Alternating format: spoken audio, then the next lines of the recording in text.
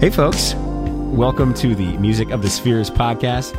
We are broadcasting tonight from somewhere deep in the hills of upstate New York. And wherever, whenever, and however you're listening, we thank you for being part of our universe. We're two brothers, bivocational ministers, seekers of truth, and drinkers of yellow beer. And this is podcast episode number 1 of Music of the Spheres, and so we're very excited to be doing this. It's a process that has been in the works for, well, over 2 years, and we're finally bringing it to fruition here on a cool September night. And so we're just thankful that we had the opportunity to do this, and looking forward to spending some time with all of you who are might be out there listening. So we thank you again for being with us. We thought we'd get started by just introducing who we are, so you know who's speaking this evening, and so you can listen to that. So my name is Jordan, and I'm a minister in the Reformed Church in America. I'm also a brewer, a place called Wolf Hollow Brewing Company, and that's what I do.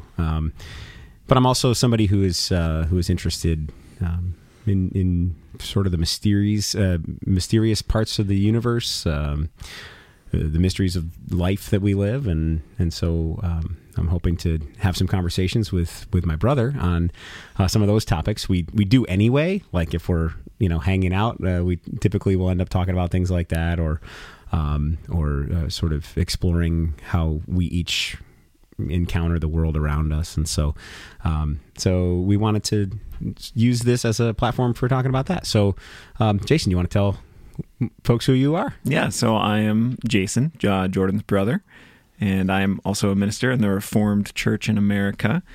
And I'm also almost close to graduating from a little school called the College of St. Rose in Albany, New York, with a master's degree in clinical mental health counseling. So I've kind of got this interesting thing happening now with the religion and kind of spiritual side of things, but also the mental health and wellness and like seeking wholeness in as human beings.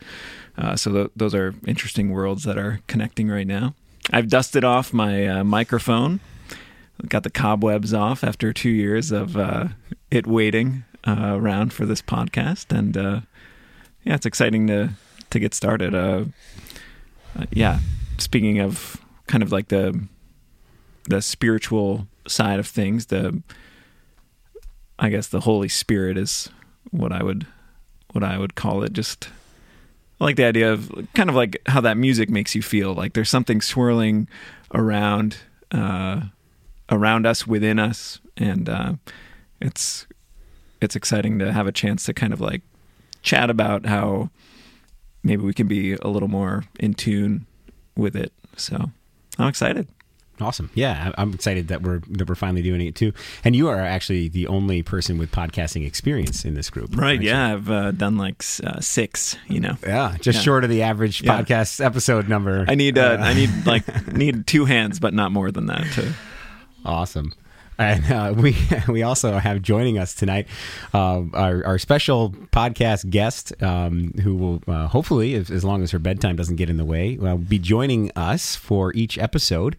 And it's my daughter, Lila. Do you want to introduce yourself? Surprise, I'm here. So I'm Lila. I'm Jordan's daughter and Jason's niece.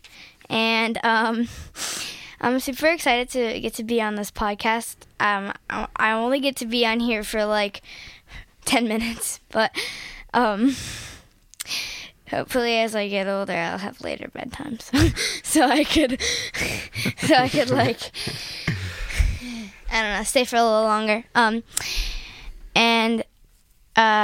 Actually, I'm in 6th grade. This year is my first year in middle school. It's a big change, but it's super fun and exciting. And I'm super excited to be on this podcast. I don't really know what to say. That's great. No, we're happy to have you, and it's neat to have somebody else's perspectives.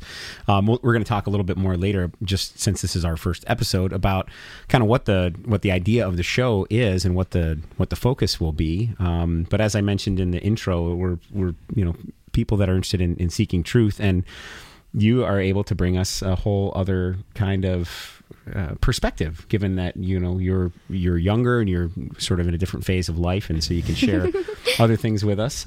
And you're also in a major transition in your life. Going from elementary school to middle school is a big change, and so that's a transition in your life. And this is something of a transitional thing for us as well, to finally bring something that we've been working on for so long into existence. So we've got some fun stuff ahead of us, I think. So I'm fun. You are fun.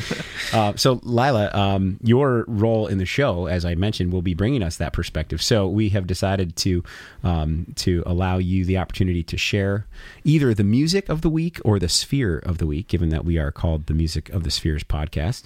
And then I or your Uncle Jason will ask you a question that you don't know is coming after you share your music or your sphere of the week. So would you like to go ahead and do that part now?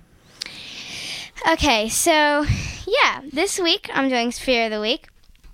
And basically I'm just going to be talking about anything spherical that kind of like strikes me as amusing. Or sometimes I'll do Music of the Week, which is like either music that I play, which, fun fact, I play violin, flute, piano, and my dad hopefully will be teaching me guitar sometime soon. And I'll probably have some stuff on that, maybe some music that I like, more my own music than that. I write a little bit, but so this week's sphere I chose, you are sitting on it right now, unless you're in outer space, the Earth. That would be great if we got some space listeners. Yeah. I don't even know if they have spaceship radios. Probably you can not. Get podcasts in space, I'm pretty sure. Oh, yeah, if you have your phones. But do phones even work in space? I don't know this. Secret question for a future podcast. Anyway. All right, cool. Planet Earth. Let's hear it. What is tell us about this sphere of the week? So the reason I chose Earth is because, hopefully everybody knows about this, but we're going through global warming and a lot of pollution is going on, and I want to talk about like, I don't know, like taking care of the Earth and stuff. And so last year in 5th grade, we learned that there are, if you know what the ozone layer is, it's a layer of protective gas around the Earth, and it keeps the sun from directly burning us. I don't really know. I don't remember. Is that right? Yeah, I mean, yeah, from like penetrating harmfully. Yeah. So it's they're becoming holes in the ozone layer, and that's what's creating global warming, and the Earth is like heating up and getting warmer and warmer and warmer, and pollution is part of it in some way. The pollution is like, I don't know. We learned something about this in 5th grade, but I don't really remember it. But anyway, take care of the Earth, and all right, and don't let her. And yeah. Any questions? So that is your sphere of the week. Take care of the Yeah. Earth, and it will take care of us. Wonderful, thank you.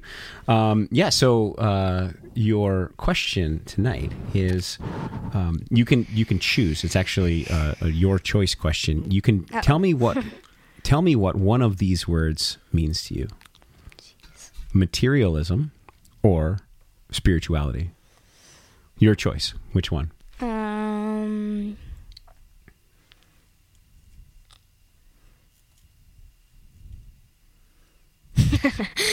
I don't know.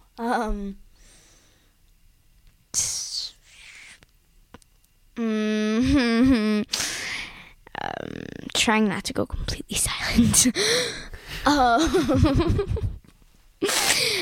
Yeah, and too many ums, like you said not to do. Exactly what you said not to do. Okay, I choose materialism, but I don't really know what it means to me. Nothing. It means nothing to you? Well, it means something, but... What does it mean to a sixth grader if you hear the word materialism? Like, maybe getting, like, stronger, going, I don't know, like, you're materializing. Oh, materializing. I don't know what I'm talking about. That is a version of the word. Yeah. It's like getting stronger and developing. I don't know. I'm just talking. All right. It's a podcast, so. Great. Well, thank you for joining us tonight and for being with us for our first ever episode. We appreciate your segment and your wisdom and insight that you bring to us. So thank you very much. Yeah. Looking forward to the spheres and the music. All right. I guess it's your bedtime now, huh? Yeah. All right. I gotta go. Okay. Well, you have a good night. We'll see you in the morning. Bye, everybody. I will talk to you next week. All right. So that's Lila, and that's her segment of the podcast. She's very excited to be a part of it, and we're excited to have her. So we just wanted to share a couple of quick things with you. We are slowly getting ourselves an online presence. We just today got our email up and running, so we do have a show email, which we're pretty excited about. And about an hour ago, I got the first test email to go through. So I think we can receive emails now.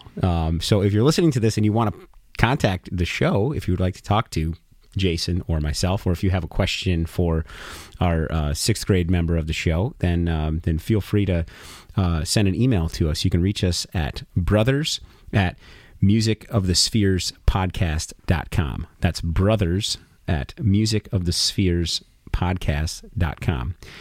And I have no idea about social media. I'm not on the social medias. I don't do any of those things. But my brother does a little bit of that. So you want to share with us?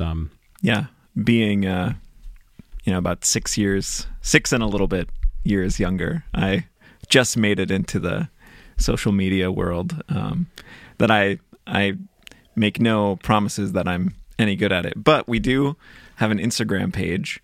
Nice. That is created within the last 6 minutes, and it is Music of the Spheres Pod, and that's where you'll find us on Instagram, and we'll start posting some pictures or some clips or whatever kind of comes to mind, and that'll be our first online presence in social media world, and we'll see where we go from there. Yeah, and if you have any recommendations, feel free to reach out to us at Music of the Spheres Pod on Instagram, or send us an email, brothers@musicofthespherespodcast.com. And questions or ideas or if you, anything like that, just we'd love to know if, first of all, if you're listening. If you're listening, just send us an email so that we know you listen. That would be fantastic. But then also, just let us know, what you think and help us to make this something that brings value to your life. So I thought next week, since it is our first episode, to give a little, background of kind of the description of the show, and sort of where the name comes from and kind of why we're doing this. So I think for me, and I'll let you talk in a second, Jason. For me, this is about exploring ideas that have been sort of kicking around in my head for a long time. Wanting to explore some of the questions of life. I think we all have them, and I think some of us spend more time than others wondering about them. But I feel like this is a format that can be helpful because we can kind of have a conversation and learn from one another and see how certain ideas bounce off of somebody else and kind of get an idea of what that's like.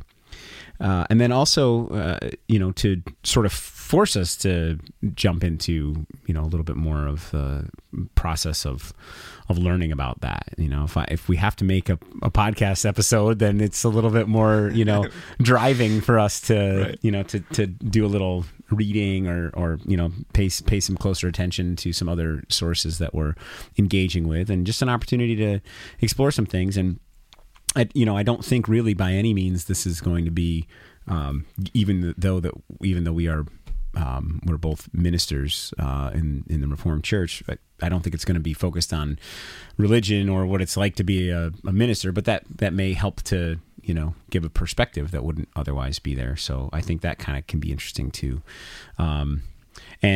So that's kind of what I'm hoping it will be. But I wonder, if you have thoughts on that.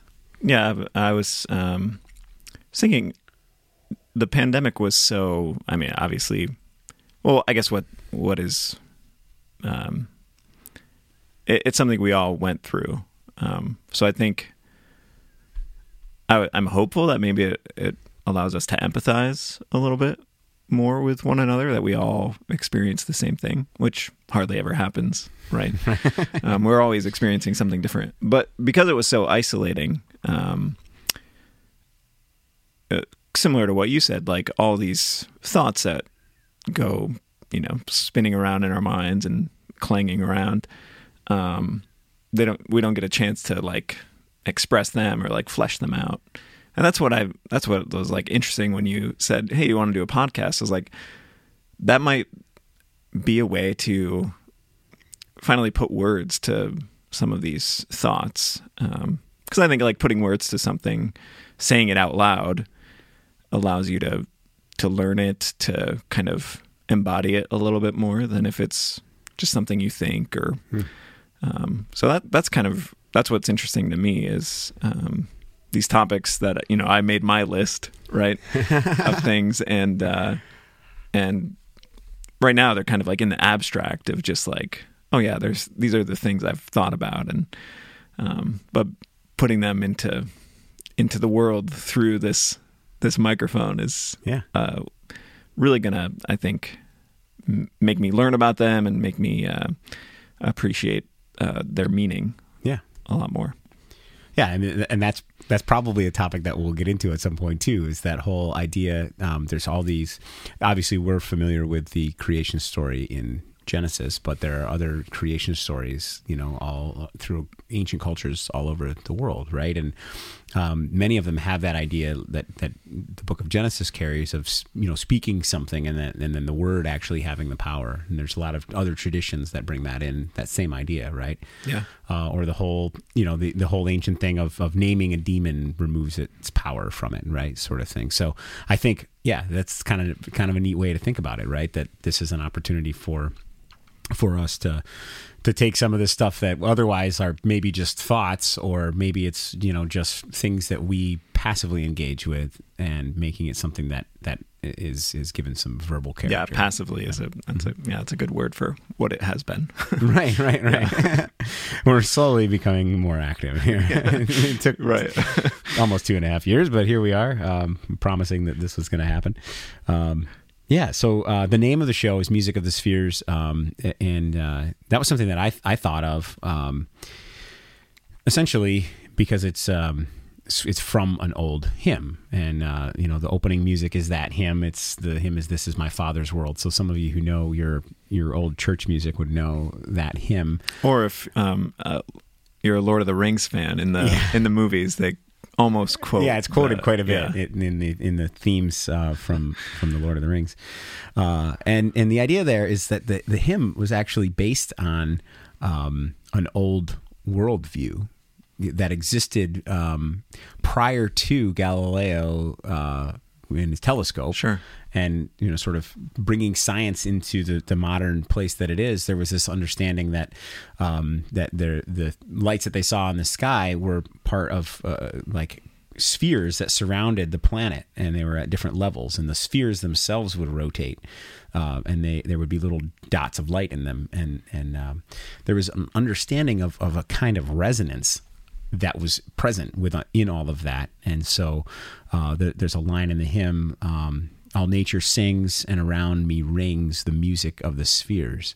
And that's a reference to that more ancient worldview, which I think is really helpful. It reminds us that there's something more to the story, right? That there is some sort of resonance in the world that we live in. There is some sort of a mysterious nature to all of it that we maybe sometimes miss. And that's actually kind of where I'm going to be going tonight in our second segment, is to talk about that. And so that's why I thought, given the idea that we're kind of looking for what's that next layer of the onion sort of thing, what's the next layer, that we have a surface understanding and we go through everyday life and we live our lives, but there's something else to it all. And I think that hymn captures that in that line. And I also didn't see at the time any other podcast named that, so we go for it.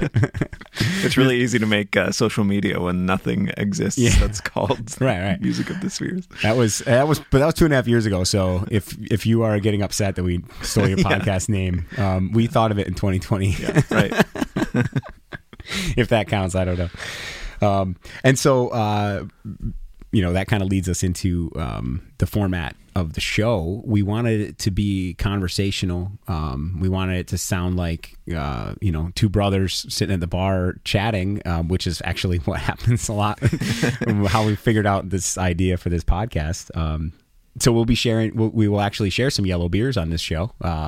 Everybody reviews craft beers, and I'm a craft beer brewer myself, so I thought it would be fun to be a little different and review yellow beers. So yeah. We would love it if we get to the point where we have listeners from other places and they can send us their local budget yellow beers. Like for us here, it's like Genesee and Utica Club, So those are those Mohawk are great. River Valley. Yeah, they're just great local yellow budget beers. But every place has them, and so it'd be really cool to experience some other ones. So we have a few that are lined up for us to. We're going to give you the full rundown of exactly how yellow and delicious the beer is. A little beer review. But that'll be a part of our first segment. So our bright idea is to have a 3-segment show.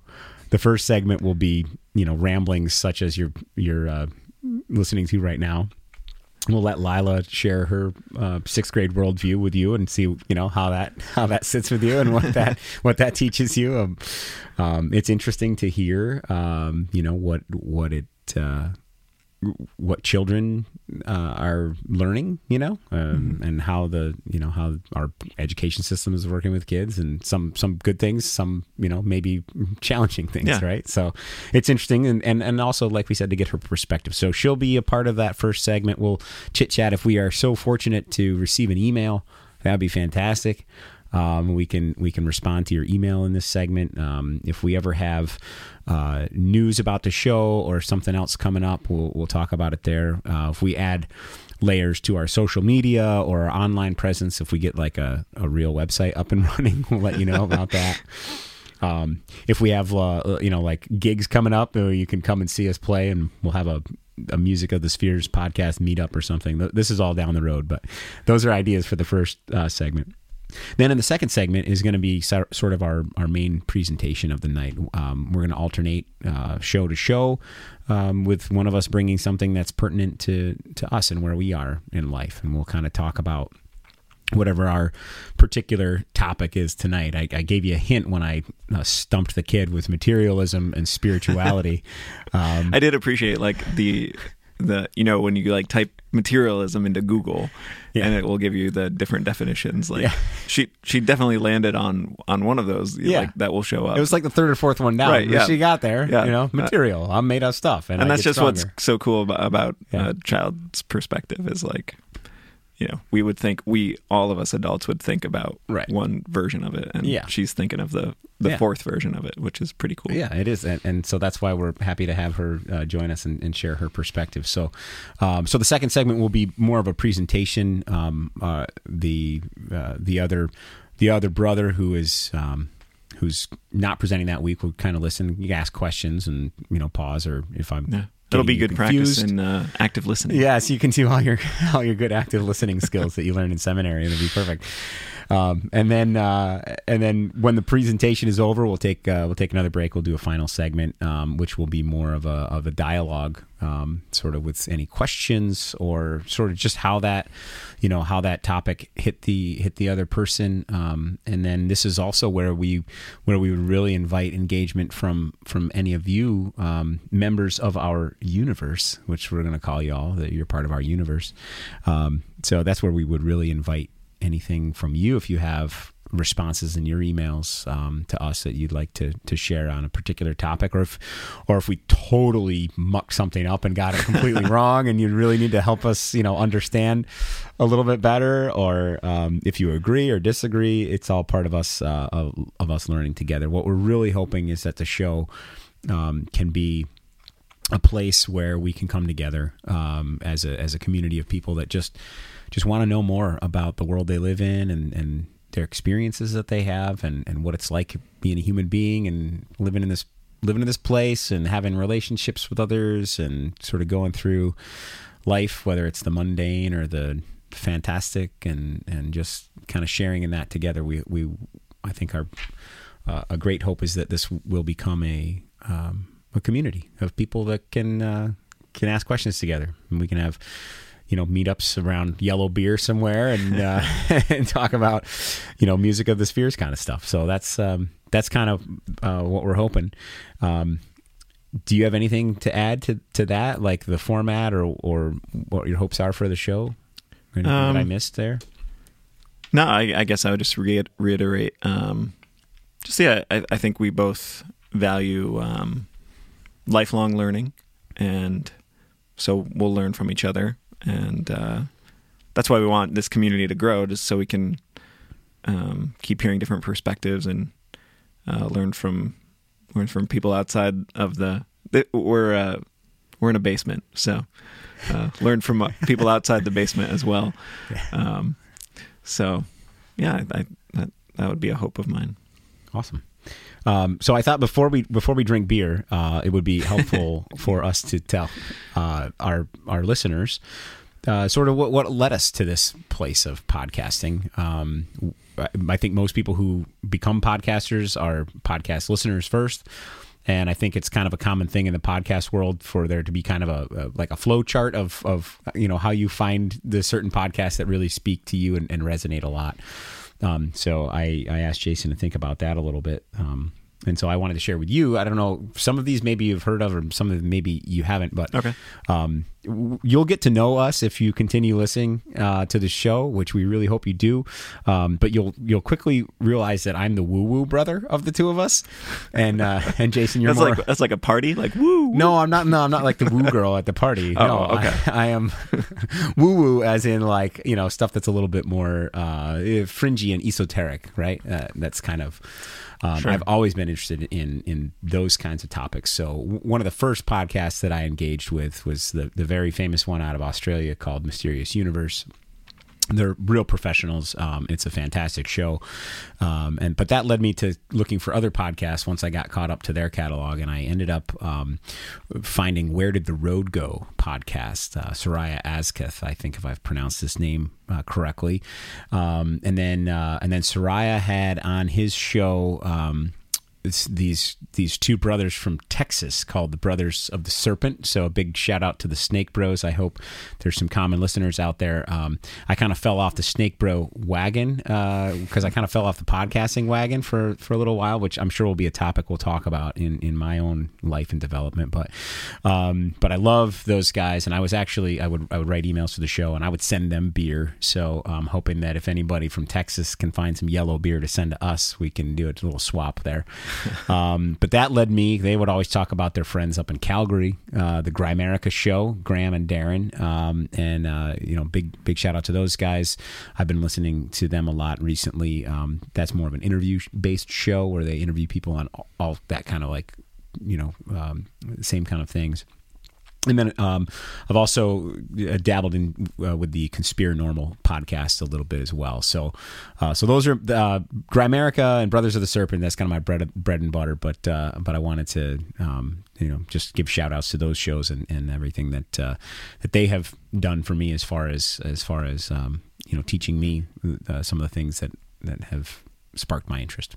Yeah, I do like myself a good alternate universe. Your favorite show is Fringe. Shout out to my favorite show, Fringe, which, spoiler alert, I guess there's a alternate universe, but the show's many years old, so if you haven't seen it, I don't feel that bad about spoiling some of that. But I guess if you listen, you'll find that I am maybe the less the woo-woo brother and more the brother who is curious about human behavior and what makes us tick, and even just how different things interact. Like, for example, like religion and spirituality and mental health and things like that. So, really, my favorite podcast is one that combines those two of those worlds. It's called Typology, which is an Enneagram podcast. Enneagram, this thing I'm sure I'll present about. But a way of guiding how you live, and also the host is Ian Cron, and he is both a minister and a mental health counselor. So that's one of my favorite podcasts. And I guess my list is a little more just like spastic. I don't know if they connect to each other at all. Another one I really like is American Scandal. That's more of the human behavior side of things. These stories about these things that, these situations that humans get themselves into, and they just dig deeper and deeper, and all true stories. And he tells it in a narrative way that I really like. And then there's this other podcast called Maintenance Phase, which is actually similar to our structure of someone sharing and then the other person kind of reacting. Cool. That one is about like the health world, health and fitness and nutrition and that kind of stuff. But all these fads and all these different things, and so I think that's a really not only is it a great structure for a podcast because they're just kind of reacting to some of these crazy like celery diet, celery juice thing. And then another one I just like for fun and because they're really good friends is The Office Ladies. All right. The TV show Office, and okay. two Cool. of the stars, really good friends, and they just share time together on a podcast. So I thought that was a little bit like us. Yeah. Cool. So that's where we came from. Those are our influences, and so hopefully you all out there have listened, and maybe you'll find some new podcasts that way. I like that you said that you're interested in figuring out the way we tick. Maybe you can crack my skull open and figure out why I'm the woo woo brother. Maybe there's something up there. You can use me as a. You can use me as a case study. Yes, right. I don't know how ethical that will be, but we're not concerned with ethics here. Yeah, right. At least until we get sponsors. Yeah. We might have to be, but I don't think we're headed that We'll let direction. them tell us what they want our ethics to be. All right, so it's time for our first beer review, and we are reviewing a special beer. So as I said earlier, I'm in the craft beer industry. I'm part owner and used to be the brewer at Wolf Hollow Brewing Company here in upstate New York, and now I'm the salesman there. And so what I do is I go around to bars and restaurants and beverage centers and check things out. And I was at a local beverage center, and they had a beer there that I had never seen before. and it was a familiar name. The name was Yingling, and many of you may know Yingling, but it was in a totally different bottle, and it had a different name. It wasn't, their standard Yingling lager, which is just their amber lager. This is called Yingling Premium Beer. And it's got this cool little red label on it, and I was like, "What is this?" I had to ask. So I asked the guy about it. The manager of the beverage center went to the brewery in Pennsylvania, and while he was there, he saw these beers, and they only had them for sale there. And he said, "How do I get that?" And so he talked to the local distributor, and they were able to ship him a pallet of this and a pallet of their light version. So next episode we'll talk about the light version, but this is the premium one, and it's their budget beer line. It's like more budget than Yingling is. So it's like the budget of the budget, which is like really cool.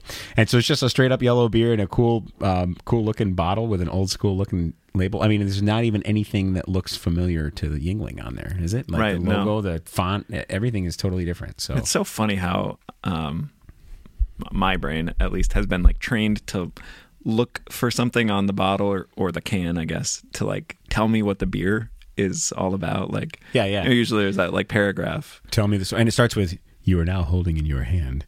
Yeah, this literally says since 1829 Yingling Premium Beer. That's all it says. That's all it tells you. It does tell you that it's America's oldest brewery, though. It does. They do family owned. They do hammer that point home quite a bit. All right, so we got glasses out here. Is this a twist top too? It's a twist top, so you don't need no fancy way to get in there, because when you need your yellow beer, you don't want any obstructions.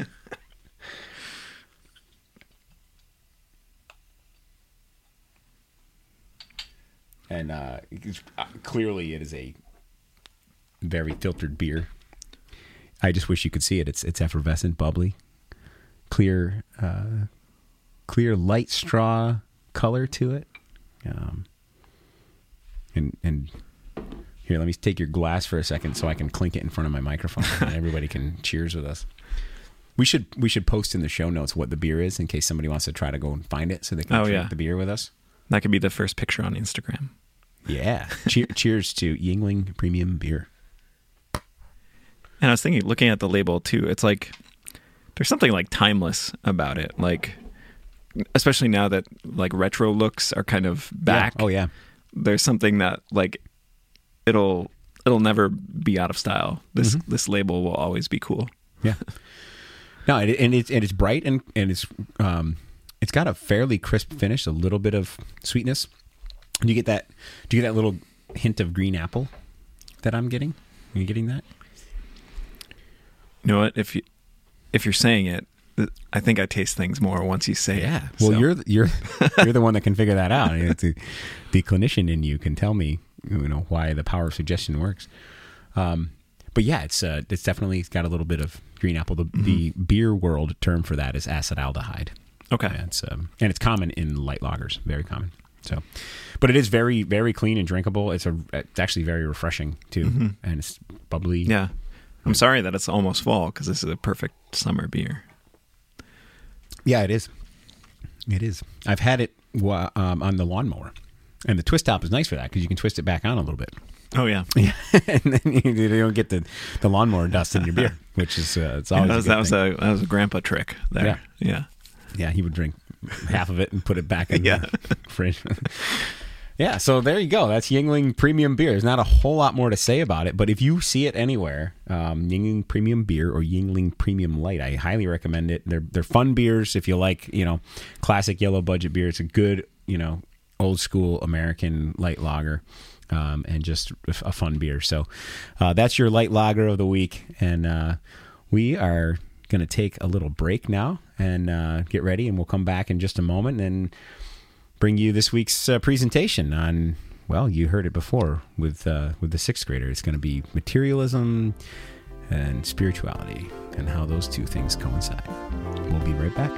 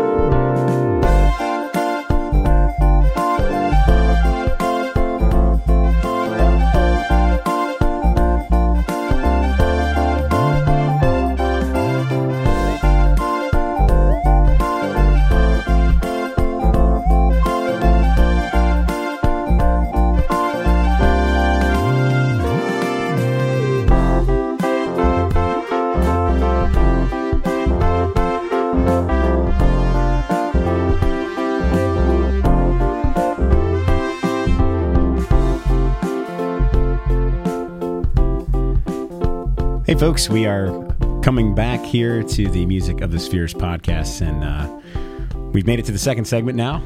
First segment under our belts, and here we are now, segment number 2.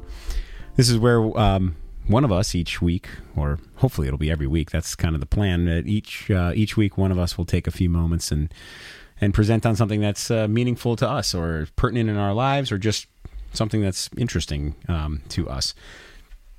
And so I'm going to be presenting tonight, and in the break I was talking to you about how I made notes for this, and I already mentioned I'm a preacher. I preach every Sunday at my church, and I never use notes when I preach. I'll study for the sermon a little bit, and then I use what I call moves, which are essentially just idea high points that you try to get to, and you work your way from one to the other. So I was kind of struggling with, I wanted to make sure I was prepared enough to do this, but at the same time I didn't want it to be overly sterile, but I didn't want to also just ramble around, so yeah. So I've got some small notes, which we'll see how that goes, because I don't ever preach with notes, but I feel like there were some things I just wanted to make sure that I got to, and so here you go. This is my presentation on really what it is on materialism, and how materialism has become an overwhelming thing for our culture and society. And I'm not talking about materialism like stuff materialism, not like designer handbags and wanting to have a fancy car and being sort of that keeping up with the Joneses thing of wanting to have the biggest, nicest house. Like, it's not that kind of materialism, not stuff or resources-based materialism. More materialism that claims that the physical material world that we see before us is all that there really is. Or if there are other things, this material physical world is the most important. And it feels to me like we are at a point in our progression of human history. It feels to me that we are at the point where this has been perhaps as great as it has ever been in human culture, that maybe this is the most materialism we've ever experienced as a human, just as the human people living here on this earth. And so my role here tonight, my job here this evening, is to smash materialism. That is what I'm hoping to do. We lit some incense too, but it's a very small room, so we can only burn it for so long before it becomes overwhelming in the room. So I'm putting out the Nag Champa. This is my favorite. So I am here to try to present in a way that will maybe open both of us up, and hopefully anybody who's listening to the idea that, actually there's really so much more to everything than just the material world around us. And so I'm gonna go through some things that I'll share just from my personal experience, and then some things that I've encountered in some reading that I've done. Personally speaking, I've come to a place of experiencing something of what I term an awakening in my life. And maybe that is what kind of led us to finally getting this podcast across the goal line and bringing it into some sort of reality. Because it was sometime in June of this year that, I kind of woke up from the life that I was living and realized, there can be a much fuller existence than I'm living. And so just a little context about that, not to share too deeply in episode 1 or anything, but we can get into the real nitty-gritty stuff when you can practice your psychotherapy on me later. But that's more like episode 5. Right, yeah. Let's get a good 30 minutes in before. Yeah. So, no, I'm an owner of a business, a growing business, part owner of a growing business, which has been very demanding. And at the same time, a minister, some, a bivocational person. And I'm sure there's a lot of people out there, maybe many of you folks that are listening, that are also bivocational. And those things can really pull on you. They can really tug you. And you kind of get caught up in just, what does everything need to keep going, right? What does everything need to keep clicking forward? And so, that tends to drag you into the material space, right? Because it's all resource oriented, it's all based on getting stuff done on time. It's based on having enough of whatever particular resources to do the things that you need to do. And it can kind of really overwhelm you. And I'm, I guess I'm talking even more than just the kind of, oh, we're all really busy thing. It's that, where is your vision and where is your focus, and what is it that you sort of setting your eyes and your mind on in your day-to-day life. And I think it's very easy in the culture that we live in for that to become something that is just material, right? We just have to make sure we have all the stuff, that we need, or all the things that we need, or all of the resources that we need. And I think it's something that really can be of a detriment to a life. I think you can lose sight of things that are important. You can lose sight of how you care for the relationships in your life. You can lose sight of how you care for your own self and your own growth and your own, being in the world, right? And it can become a very, I guess, uncomfortable place to exist in. And so I kind of had this, there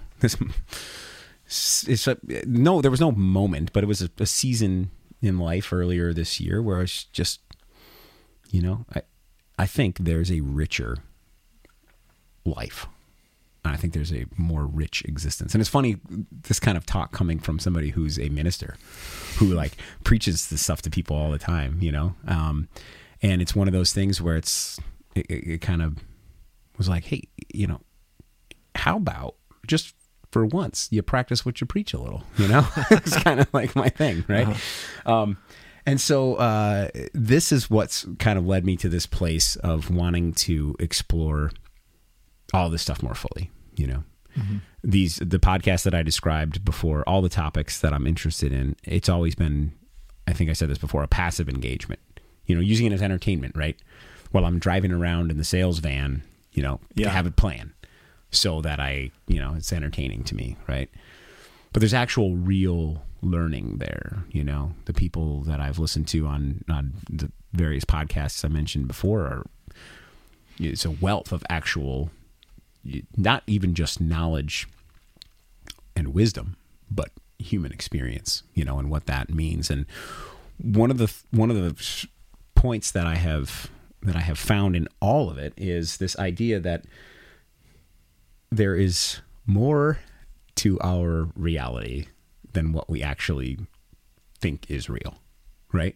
Like we say things are real, right? Like, the classic example is a table or a chair, that's real. It's just this nuts and bolts thing that sits there in front of us, right? This is a common illustration. But really, even just plain atomic level science, which now is just plain atomic level science, because there's so much more crazy stuff going on in the world of science. But even that will tell us that it's not really what it seems, just that whole idea of, you think this table is solid wood, but no, it's just a whole bunch of empty space, and really what's there is energy, right? Because it's the energy that are in those atoms that cause the form to look like it does and feel like it does and behave like it does to us. But really, it's just a whole bunch of energy interacting in certain ways, and so that has kind of led me into this place of, this energy thing is actually real, right?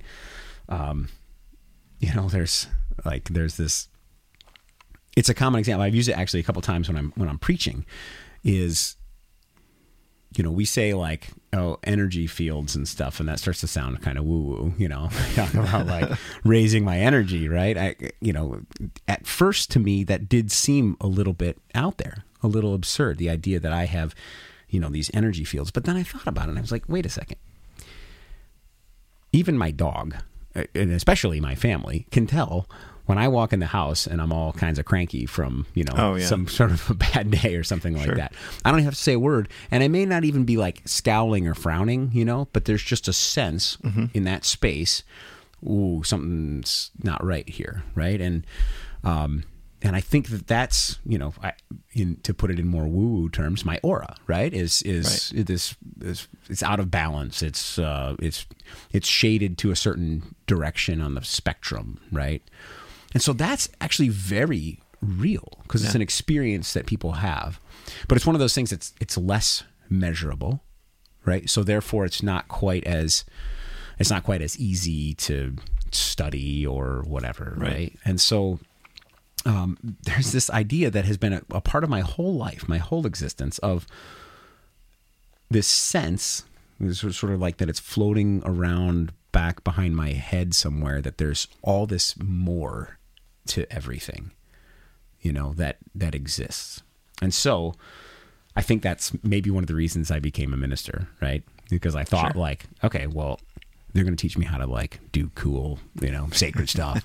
And I'll learn how to do communion and baptisms and stuff. And I can like, call down the spirit. Right. Like harness the energies. Yeah. And so just this idea of like, there's more to it and I can crack into that knowledge. And to a degree, my experience at seminary, which was ours, we went to seminary together. My experience at seminary was very much a part of that. Like there was some stuff there which was kind of mind-blowing and opens you up to it. But then you know what? Like a church, and I just want to put this out onto the podcast so it's there, that whenever I talk about the church, I'm talking about the broader church, not the one that I serve, just in case any specific church. Just in case there are any parishioners listening. I'm not banging on you guys if I'm talking about the church in general, but the church itself is an organization, right? And in an organization, there's always the material always seeps its way in to organizational life, right? We call it organizational politics or whatever, but it's this kind of idea that the organization needs to sustain itself, and so it brings in all this material stuff.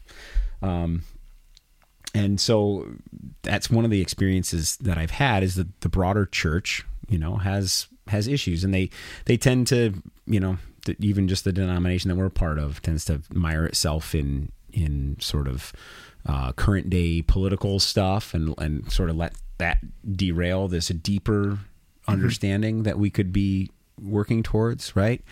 But you see it in small local churches as well, squabbling over different things. It happens in every community, really. So the church has this aspect of, kind of sometimes letting the material take it over too, which is funny because it's like, wasn't the church supposed to be the spiritual place, right? That helps us to kind of get a broader perspective. And a lot of times that happens.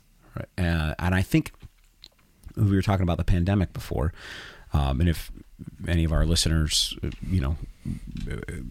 have a similar experience, it was this process of all these things where we did stuff together as a community got dissolved, right? And you're doing stuff alone and watching things on streaming and whatever. And I remember this sense of people when they would come back to church in person after the pandemic was over, this sense of, oh my goodness, it's actually really meaningful to be here together in person, right?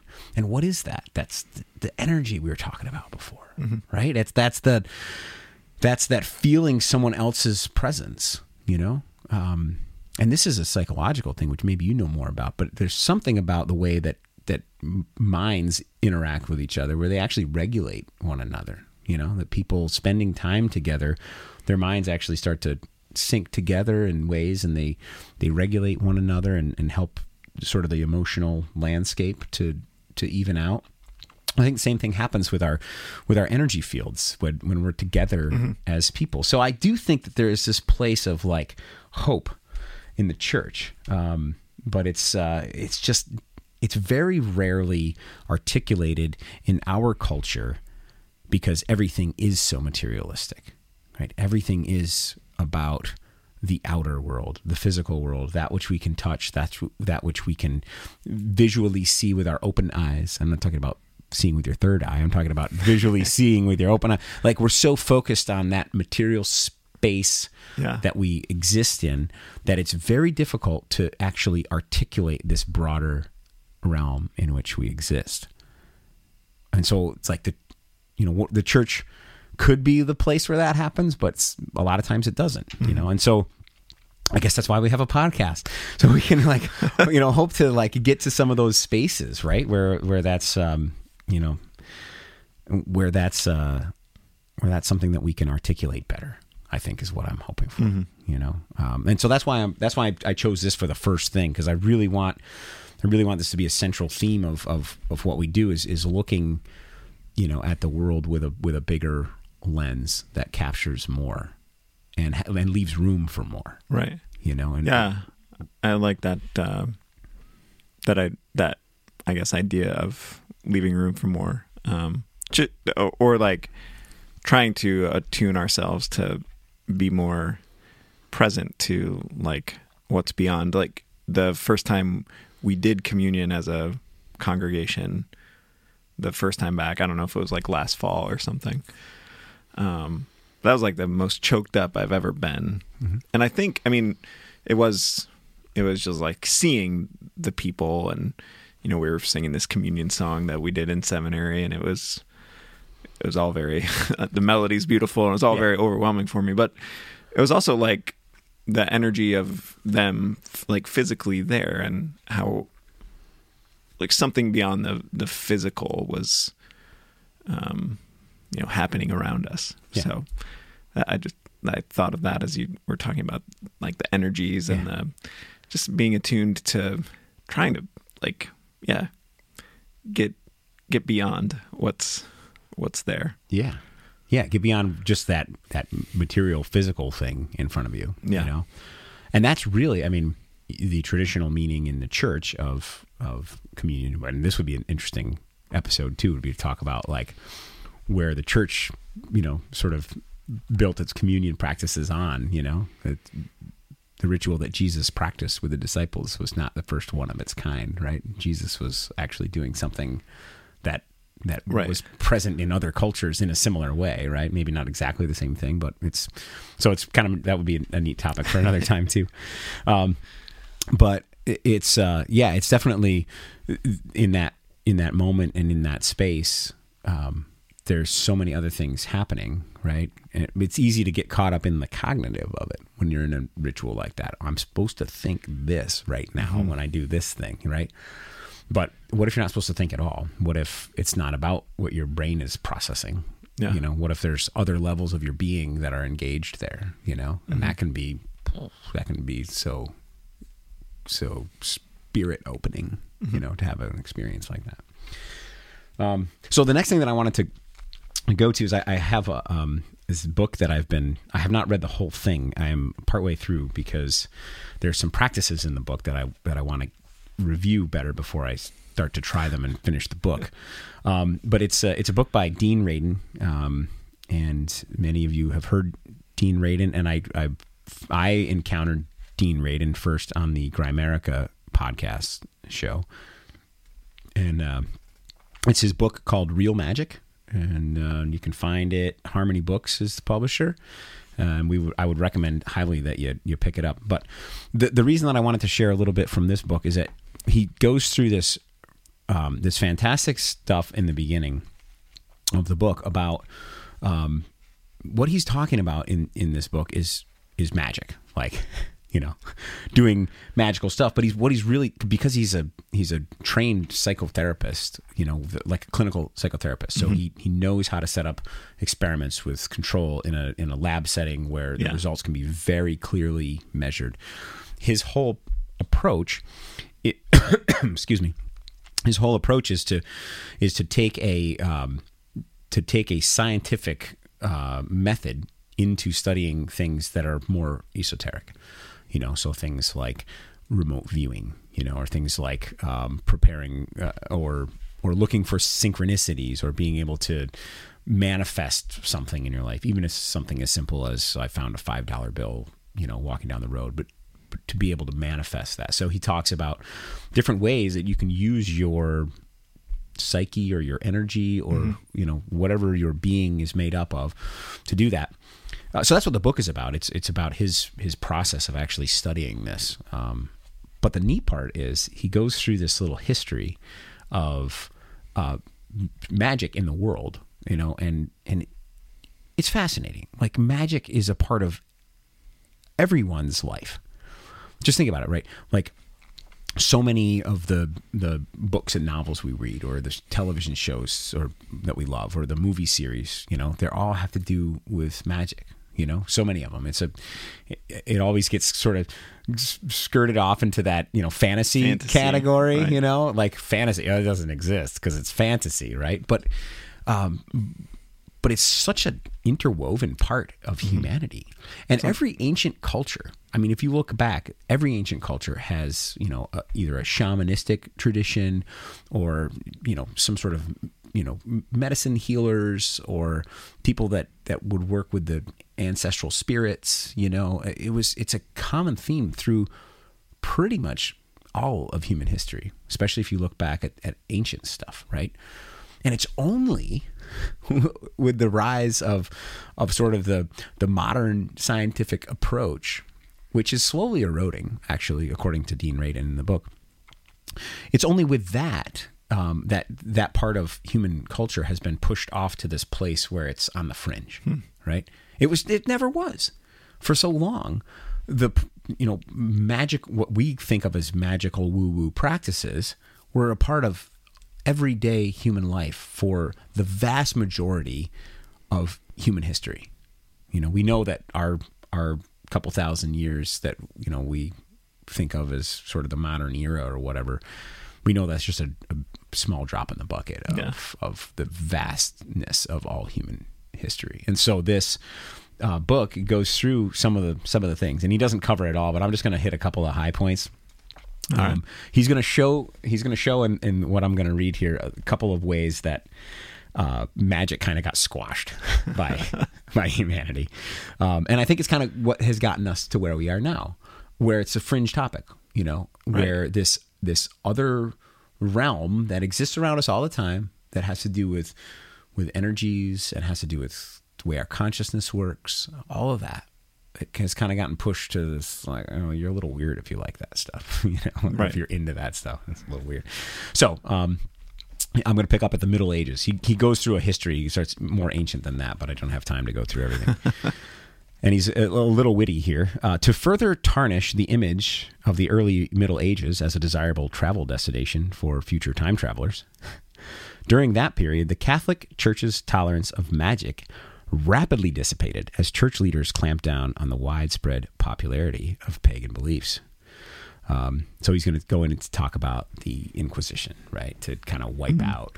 And, Right. so once again, just to, this is about the ancient Catholic Church, not anything about our modern day siblings in the Catholic Church. This is just an ancient thing. Ancient Catholic Church thing. But he talks about the Inquisition, and he says this: hundreds of thousands of people, perhaps as many as 1 million, were arrested, tortured, and killed at the hands of the Inquisition. These horrific acts forced esoteric interests deep underground, and the cultural memory of the terror associated with being declared deviant because of one's ideas or belief continues to affect us today. And this is more in your realm. The little wounds, early in life can really harm a person in their growth and development. Same thing for societies and cultures, right? A culture experiencing something like this, it's one of those scars that kind of resonates through the history. Now, this is only, 700 or 800 years ago, right? But those scars can be passed down, right? Generation to generation. So. Yeah. So here we have this, this wiping out of this whole part of human history by a very large and powerful organization that had then taken this and pressed it into this space of fringeness, where to that point it wasn't, or maybe it started to erode a little bit before that, but largely to that point in human history it was. And I will even argue later that much of the church, the early church, was actually formed on some of this stuff, right? I'll mention it later. I'm getting distracted. See, preaching so with excited. notes. I know. I get excited. Okay, so then he comes up to the Renaissance, and he's going to get into Hermes. Hermes Trismegistus, right? Hermes, which means Hermes 3 times great. He was a Greek, essentially a part of the Greek pantheon, and also known as Mercury or Thoth, if you look back at that. But he kind of explains what the cosmological understanding that would have been Hermetic or coming from Hermes is about. It says this: Hermetic cosmology contends that reality consists of a single universal consciousness known by many names: the one mind, the divine, the Tao, Brahman, Allah, God, Source, and so on. And so there's this understanding that there's this overarching element of, we'll call it here creation, but this overarching element of creation that is a part of the whole realm.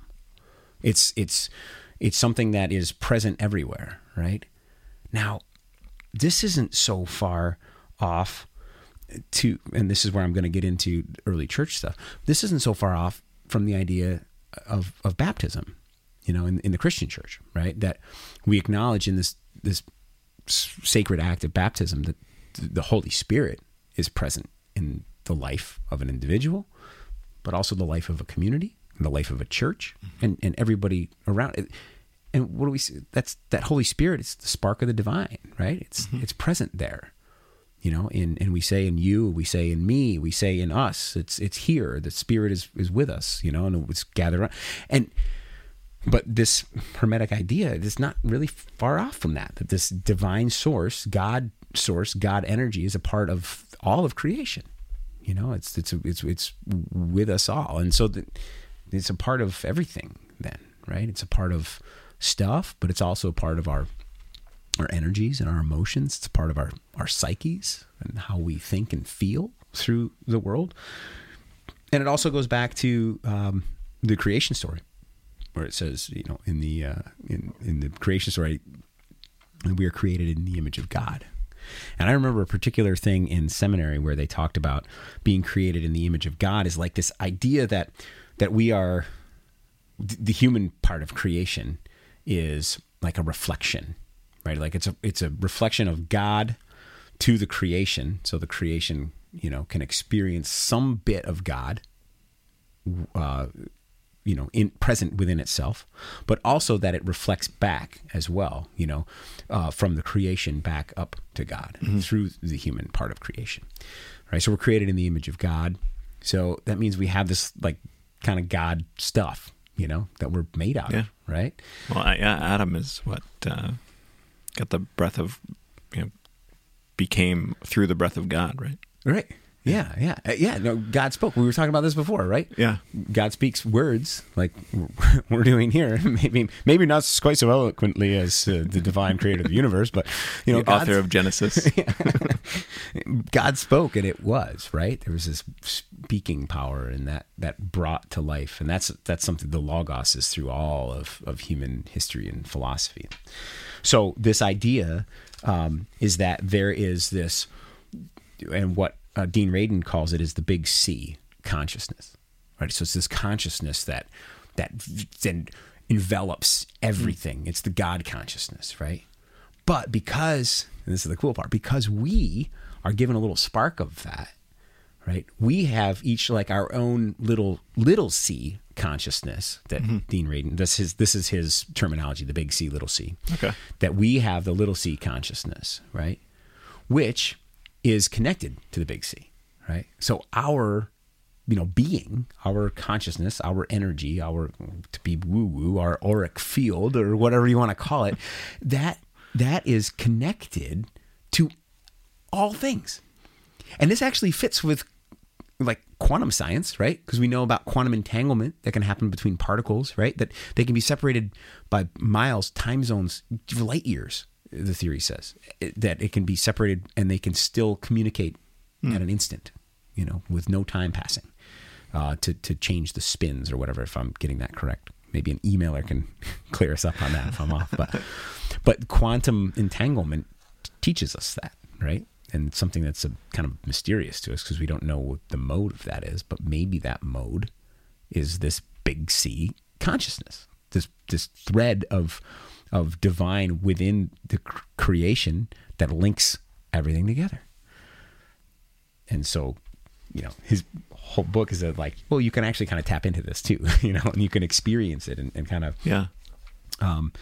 So going on to sort of get us to where we are now, Hermeticism was, this is continuing quoting from Dean Radin's book, Hermeticism was considered heretical by the church because it asserts that all humans have an inherent spark of divine power within us.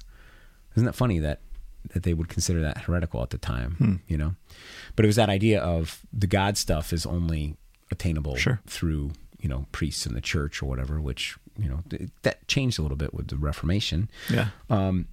But he says that is, we have godlike abilities because the little c is a part of the big C. As a result, from the Hermeticist perspective, there were no special benefits conferred by following someone else's dogma because each of us could achieve enlightenment on our own. And so that was why this is, this was something that was considered heretical by the church, is this idea that, everybody can have a little bit of God power. Mm-hmm. But I think that kind of happened at Pentecost too. I mean, you think about that, right? Oh, yeah. The tongues of flame, right? These divine tongues as of fire, says the scripture, they alighted on the heads of the disciples and it gave them power, right? And it gave them the ability to do things. And what did Jesus say to his disciples? He said, if you have faith, you can do anything. You can move mountains. You can heal. You can cast out demons. You can, and we all, like, we church people think of that stuff and be like, oh, there's this good, like, mental lesson in there that I can learn from that, But what if it's real, right? What if it really is a real thing that you can control something about the material world through your faith and through your belief and through your willpower and through your connection to this big C that we've all been given? So I just have a couple other things that I wanted to get to of Dean Radin before I'll close with a couple of examples in my own life. But I thought you would like this because we're getting into Jungian stuff. I don't know how much Jung you've Carl studied. Jung, yeah. Carl Gustav Jung. So he was. This is in the section where Dean Radin is talking about the information age and kind of what has come from that. And he gives some contributors to the understanding of this. The fifth important contributor to modern esoteric thought was Swiss psychiatrist Carl Gustav Jung. Jung's symbolic analysis of alchemy, his concept of synchronicity, his dialogues about the relationships between mind and matter with quantum physicist Wolfgang Pauli, and his long fascination with mythological and archetypal influences all countered the scientific trend towards disenchanting the world. Scholars have noted that Jung's process of depth psychology could be compared to the processes of transformation and initiation of the ancient mystery schools, and that Jung was well aware of and exploited that relationship. So he was like tapping into the ancient mystery schools in his work of actual like depth psychology. So, and he was into that stuff. And I love that one line that Dean Radin here is a quote. I think might be a quote because it's got a note on it, but his long fascination with mythological and archetypal influences all countered the scientific trend towards disenchanting the world. So that's what Dean Radin's talking about here, is this idea that that what started with the church and then sort of grew into the Renaissance and then the Industrial revolution and all of that kind of put science into this place of studying the material world, you know, and setting this other stuff kind of off to the side, you know, and saying, oh, this is just kind of fringy. We don't, you know, we don't study that. And Dean Radin is always just saying over and over again, well, the reason they study it because it was hard to measure, you know, and so that's why he's working so hard to try to create ways to actually come up with some quantifiable things to measure in this realm. But this disenchanting of the world has happened, and we live in it. It's like our life now is this disenchanted world, and it's sad. Yeah. Right? Because the world is so much more beautiful and so much more captivating and wonderful, and there's so much other stuff. Just think about, like, I mean, last time that you just took a walk, or you were going for a paddle, or just being out in God's creation, and you get a sense of goodness and well-being that is not explainable, other than that you're there, right? That you're alive, or you're breathing, or you're experiencing this place that you've been, you know, given to enjoy in creation, right? Like there's this like it's element of That's probably another episode. There's there's a book called The Nature Fix, which studies. I don't know if you've heard of that.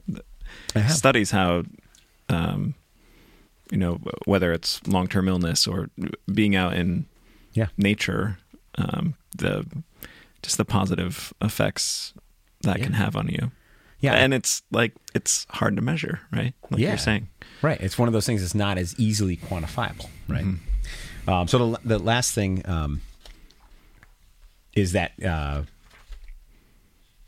he ends this particular chapter with the idea that we're actually coming into a time and place where we're getting a little bit more of an engagement with this side of the world from scientific community, which is awesome. But he says he's quoting about a particular person, Patrick Dunn, and he says this. This is Dean Radin quoting Patrick Dunn. If reality at an even more fundamental level than the quantum level is symbolic in nature, then manipulating symbol systems manipulates the semiotic web and therefore manipulates reality. And this points to why symbolism is so important in all organizations. You know, I mean, church, obviously we think about that a lot, being ministers, right? The symbol of the cross is in every church. But think of all the other symbols that are in the church. In our church, I think about these small stained glass windows, and there's different things. You know, there's a dove with an olive branch from the Noah and the Ark story. There's of course loaves and bread and wine for communion, and there's a lamb. You know, and all the symbolism. But you think symbolism is all over the world, right? Every company has a logo. Right? Yeah, it's their symbol. And every sports team has a mascot. You know, this is all symbolism, and it actually does impact the world, right? You see a logo for a certain team, and you love it. I asked you about that one hat you had, and I said, "Are you a fan of that team?" And you're like, "No, I just like the loon on the logo."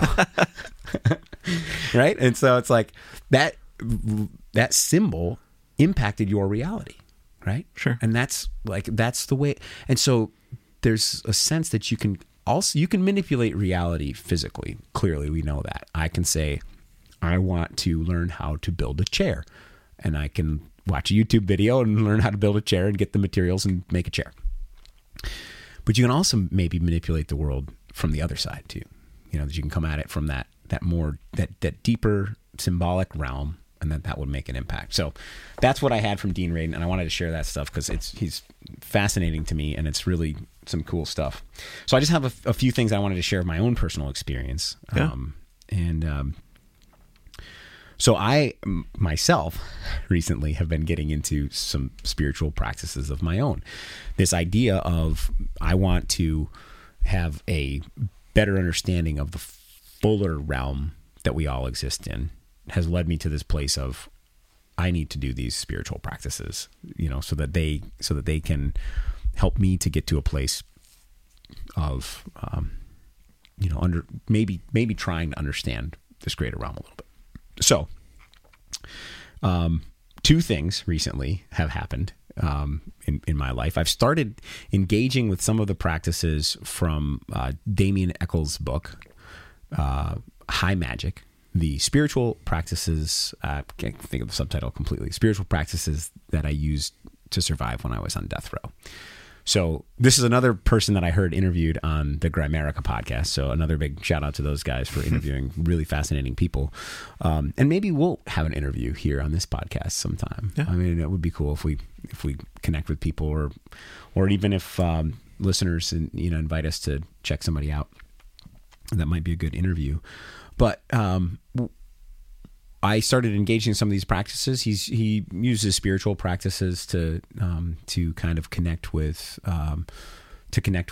nature, to connect with his breath, to connect with his own energy, and to start to manipulate that a little bit.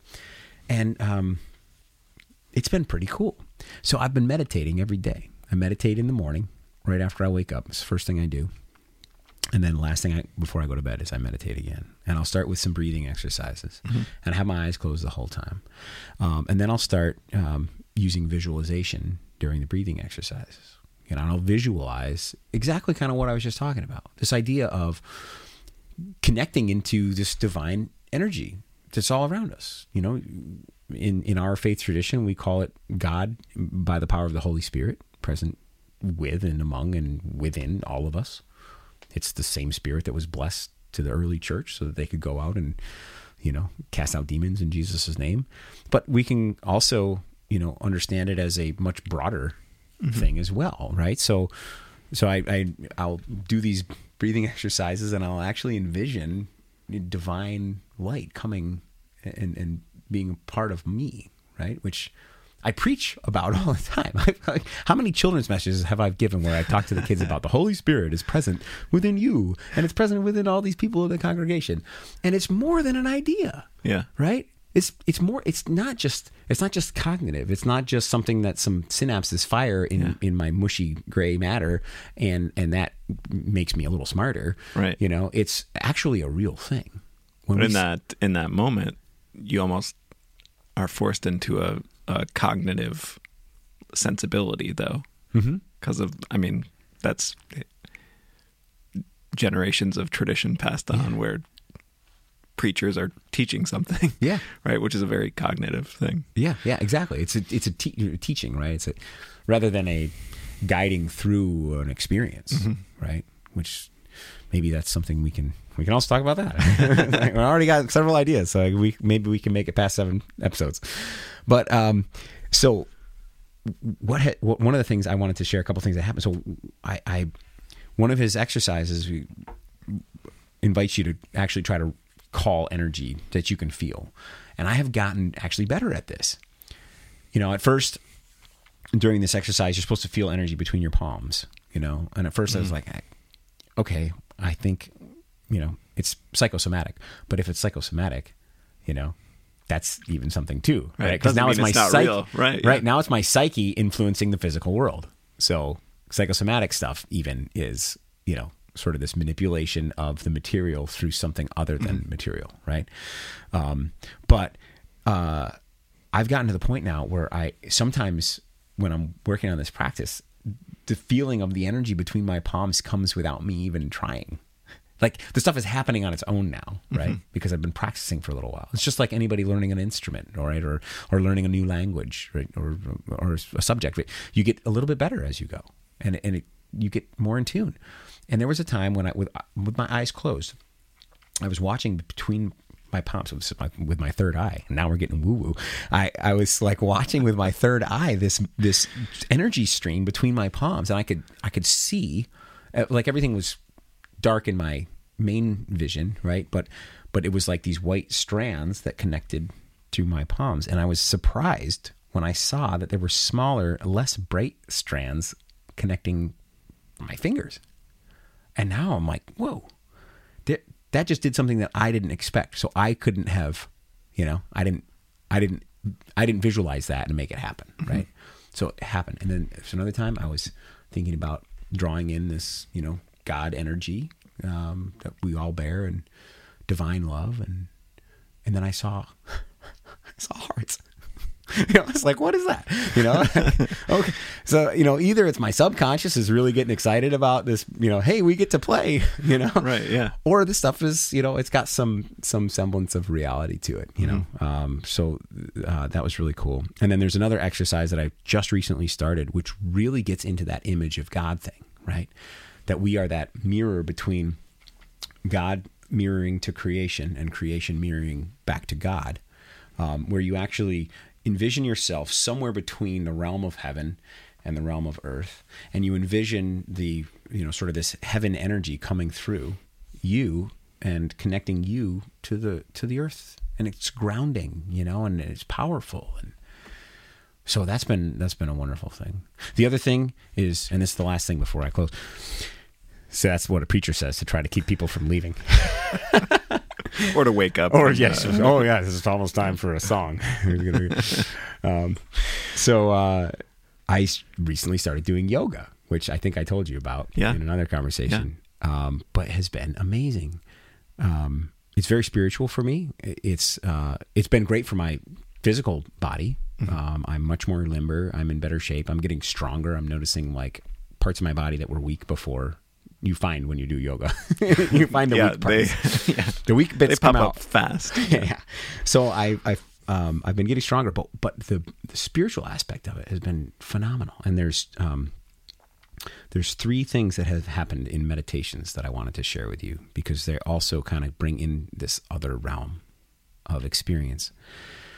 It was my second day of doing yoga. I was at a yin yoga session. And a big shout out to the Inner Bliss yoga studio in Schenectady, New York. If you're anywhere nearby, go. They're fantastic people, wonderful community, and they have great instructors and great classes. But I was in a yin yoga session, which is a very slow-paced, long holding of poses meant to really kind of stretch out the whole system and also the spirit. And it ended with a beautiful meditation on the chakras, and it was focusing on channeling energy through the crown chakra down through the other chakras. And so there will be a whole episode on chakras, because I'm absolutely fascinated by this. Plus, it's pretty fun to say. Yes, who doesn't want to say chakra? It's like salsa. A great word. And so it was the weirdest thing. I'm laying on my mat, and she's going through this, and it's a visualization, eyes closed. She's got music playing, and she's talking about visualizing this rod of light and energy coming in through your crown chakra, and then it would travel to each one and kind of, engage each chakra as it went, and then it went back. It went back the other way. And I remember at the end of that, the top of my head had such a sensation that I felt like, I must have set because you use these little blocks in yoga sometimes. I must have set a block on my head. Like I thought laying down, I thought the block was pressing up against the top of my head as I was laying there. So much so, like the sensation around my skull and the top of my head was so engaged that I felt like something was there, to the point where I reached up to move this block. I was like, this is, and all I got was nothing. Yeah. I didn't touch anything. It was, and I wasn't even focusing on that, right? I was following the visualization that she was giving me to the other chakras. And here is this like sensation somewhere else in my body, right? So that was one. Yeah. I did another meditation where I was invited to use my third eye to go down and look at my heart chakra. And I went down there, and, the color of the heart chakra is green in the Eastern traditions. And so I sort of saw this green space, and then I could see it like open up, and there's like a little cave. It kind of went in, and then like I got really emotional down there in my heart chakra. And if anybody knows me, they know how emotional I am in my heart chakra. But I wept like crazy in that.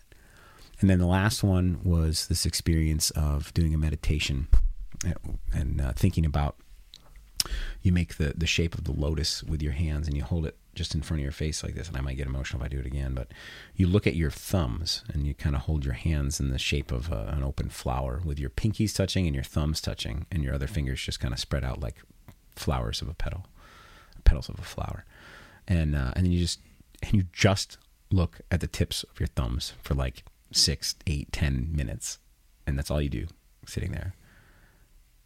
And the idea is to focus on beauty and inner beauty, and outer beauty, and because it's a symbol of a beautiful flower. Yeah. And I, going into it in a cognitive place, I'm like, well, I can sit here and look at my thumbs for a while. Right. Yeah. I've sat and looked at other stuff for way longer than 6 minutes. I can do this just fine, And then about halfway through, I just started crying. It became so emotional to look at this symbol of beauty that was made with my physical self, but as a representation and a reflection of this deeper beauty that is present in me, right? This other stuff. Dean Radin would call it the big C. Mm-hmm. The Christian tradition would call it the presence of the Holy Spirit. Other more esoteric traditions would call it, the Great Spirit or the divine source energy. But it's there. It's a real thing. It's not just ideas that we think about. It's not just symbols that teach a cognitive lesson, right? There is a greater reality. So I'm just going to kind of finish by saying, I think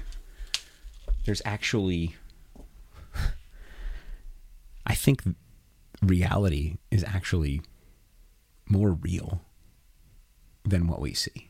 What we see is not as real as what is the actual reality. Because some of the things that I have experienced recently and some of the things that I've been reading point to this idea that the real realm is actually much greater than what we experience now. And so, yes, I want to squash materialism because not that there's anything wrong with material, the material world is beautiful and it's very useful, and our understanding of it and our manipulation of it is wonderful. But there is so much more to existence. There's so much more to our life, our emotions, our spirituality, our just moving through every day, our relationships.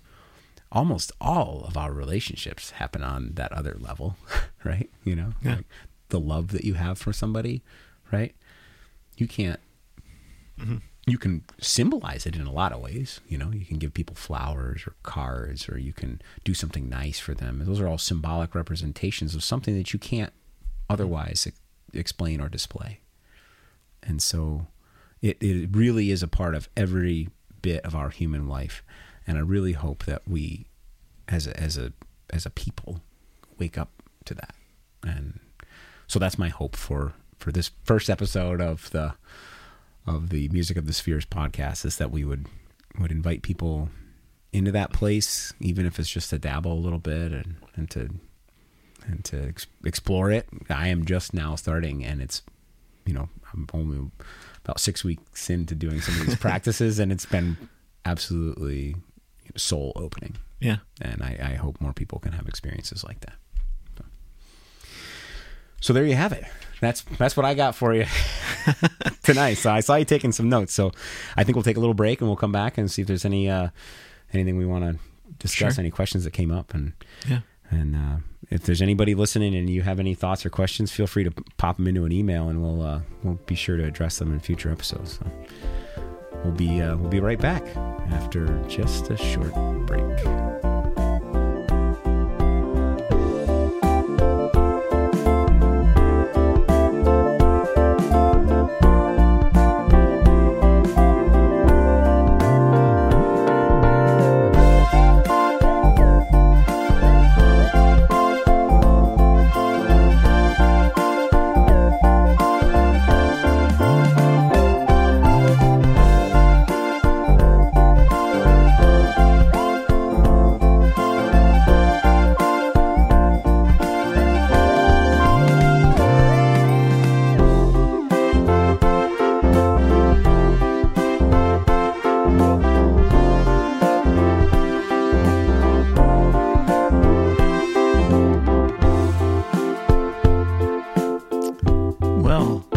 About everyone else, but that music is kind of needed just to take a deep breath and digest a little bit of what we heard, and make sense of it. I know I was, you said I was taking some notes. I was, and eventually, though, I just kind of put the notebook down and realized, maybe I don't need to take notes. It's more of a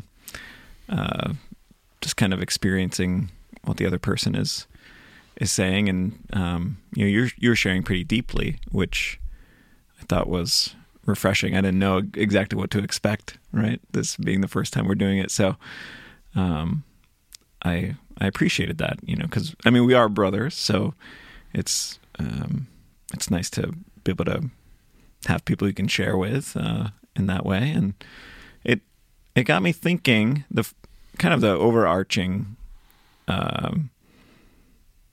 thought I had was maybe we've gotten into this pattern, just humans in general, of whatever sort of metaphor you want, putting ourselves in boxes, putting barriers around not only like ourselves, but like our entire lives, just kind of closed off to, or living in just very specific ways, following a set of rules that we've either placed on our lives, or the culture has placed on our lives, or our families, or our traditions, or whatever it is. And that kind of like closing us off to other parts of life that I think we're meant, and we were created to experience. Like, part of the big thing I say as a pastor is like, if God created us, then we're like really, there's a lot of great things about us, right? I say that a lot. God doesn't make mistakes, right? Right. But then just this past week, this is totally an aside, so I hope I don't derail you. But no. Just this past week, I was preaching on the Noah's Ark story. Yeah. And it's like, God, you really mucked up the whole first creation that bad that you had to like. Right? It's like, okay, let's try again. And the one commentary I was reading was like, "What do you think happened to all the fish? You can't kill fish by drowning them." That's a great idea. That's very funny. That's a good question. But yes, this is that's the way. Yeah. If God is who we proclaim God to be, right? And or again, take your version of that, divine energy or whatever it might be. It doesn't muck things up, Mm-hmm. And so that's what's So you're right. We are pretty, we're good stuff if we're God stuff. Yeah, right. And I think we know that, which I think is why the idea of putting boundaries or barriers up is maybe causes so much pain for us, for the human race, because it's almost like it's contrary to our created nature. Right. Yeah. Right. Like we weren't meant to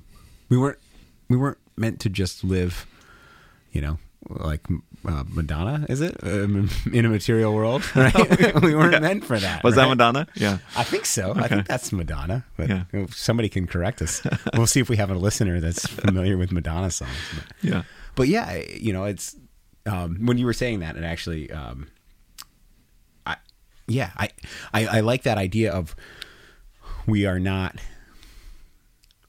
meant to live that way, right? Like, and I've experienced that, personally speaking, and maybe you have too. When you kind of get shoved into that materialist existence, of, like I was describing early on in my segment, it was like when you get placed into that by whatever circumstances in life or culture, society, or whatever you want to call it, you get this sense of like, this isn't what I'm supposed to be doing, or how I'm supposed to be living, or really more than that, because that even is kind of materialist in a way. Really, it's more, I'm not living into what I was created to be, and that can be challenging. And when you were talking about that, I wrote down a little note myself. I figure it's my turn to take notes now. So I wrote, it's easier to understand life in a box, and that's very clear, right? Yeah. That's what we all try to do as human beings. We look around and it's confusing chaos, like right from the moment of birth, what's the first thing a baby does? Cry, Yeah. right? Like, well, I'm here now. And then from that moment forth, from the birth moment on, we are trying to make sense of the world, Yeah. life, and ourselves. And how do we do that? We categorize things, right? It's this easy way. It's like when you're cleaning up a messy desk, you start to sort. These piles go here, and it puts things in an order, and it allows us to understand it. And so we do like that, like getting ourselves into a box because it's easier. Mm-hmm. But I think looking at things in this other way, there's an invitation there for us to look at getting outside of those boxes we place ourselves in as actually a better way of understanding where we are, who we are, what life is really about.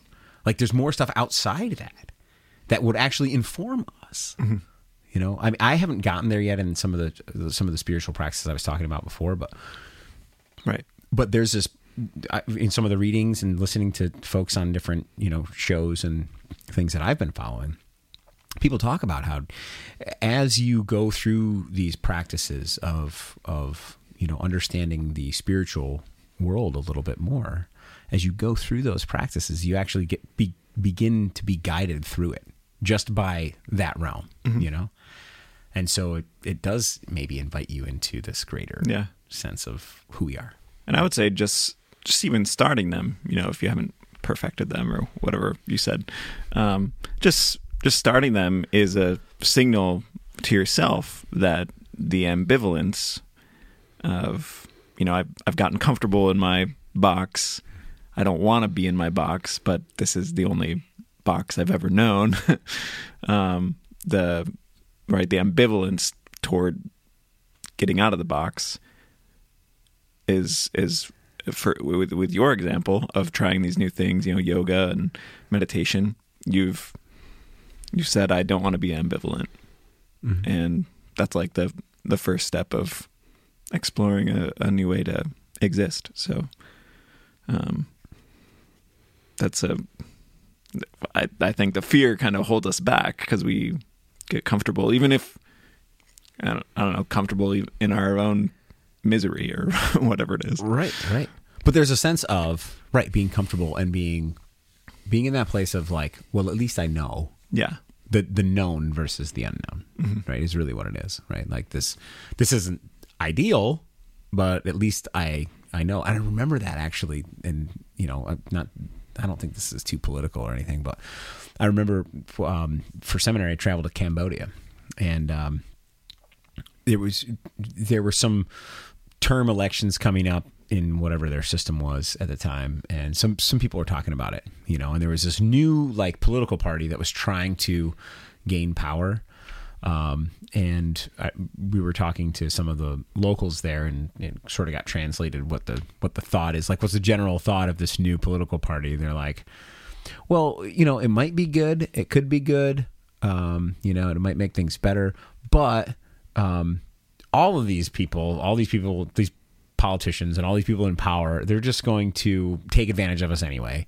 And so we just keep these people in power because at least we know how they're going to do it. Yeah. We don't know how these other people are going to take advantage of us. So we might as well just keep, stay with this particular situation, and that's really truly why I think, it's so much easier than, because what happens when you start thinking less materialistically, I think that's a word, and more spiritually, is that it's a little confusing at first.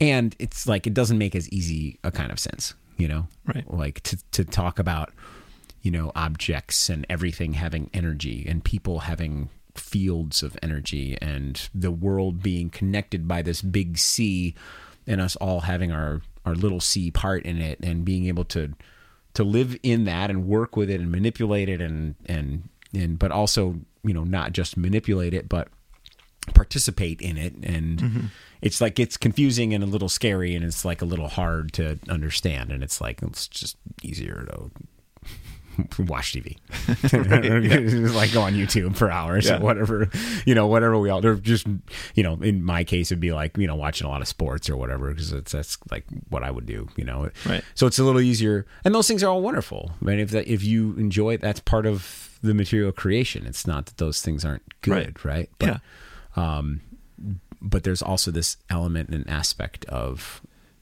wow, there's a lot more. Right. Yeah. And then when you start to embrace that, it's like, then other, like, little mundane things can become wonderful. Like sitting. Since I started doing yoga, I like, not all the time, like every few minutes. No, not every few minutes. Like a couple times an hour, maybe, when I'm sitting at a desk or something, I'll be like, oh, let me just check about how I'm sitting, and just sort of check in with my posture and see, which part of my body am I actually activating here, but then also the other side says, well, how does that align me for what I'm trying to do? Am I in a slumped down, like, miserable posture because I'm stressed out about something, or am I like angry and tense, and how does that become something that is interpreted by those around me, Right. Like body language is more than just physical. There's an energetic aspect to it. Yeah.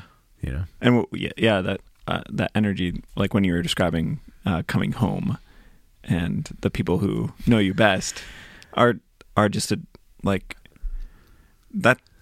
That's like almost like an entry point to this, because we have all experienced that, someone coming home, and we know them so well and we love them, and we just know that what they've experienced that day has been not great. Right. Head for the bunker. Yeah. Right. And so like that's like our first clue into, especially if they haven't said a word or haven't even like done anything, they've just opened the door. That's like our first clue that there is something else. Yeah. There. Yeah. Which maybe that's a spot to start for people. Yeah. And I tried that out actually, and it does fly in front of a congregation during a sermon. That exact illustration, because it is such a common experience, right? That nobody was like, I even warned my congregation. I said, this is going to get a little woo-woo because I'm talking about auric fields here. Because what I was talking to them about is when you, and this is because I just did the Noah story this past week. So we had this, in that is that the description of Noah, that he was, he was righteous and did all good things before the Lord, right? Or good sight of the Lord. Some like classic, like Old Testament description of a good guy, But then there's this other sentence, and it says Noah walked with God. And I was like, that means something, because that's different than the normal Bible speak, right? That was something else. Like Noah walked with God. And I was like, what does it mean? So I thought about, well, when you walk with somebody, you're close to them and you share energies with them. And then, you're sharing energy with that person, but also you're traveling. So you're having a similar life experience for, even if it's just a short walk, for a period of time and over a course of distance. And all of that serves to sort of unite you together, that sharing of actual energies. And so I use that, analogy to people. And when I said, I'm talking about like your aura and like your auric field and the way that it interacts with other people. And I said, just so that you don't think it's all just kooky. And I gave that same illustration of when somebody comes home and, it's like, even your pet can tell, like, you're angry. Your dog is like, I'm going to go run over to the other side of the room for now, it's totally a real thing. And it is good. I like that idea of, it's a good entry point, for an understanding on that level of just. Right. Because that like cognitive world tells us to say that's like kooky or like woo woo or whatever. Right. And so the box says, dismiss that.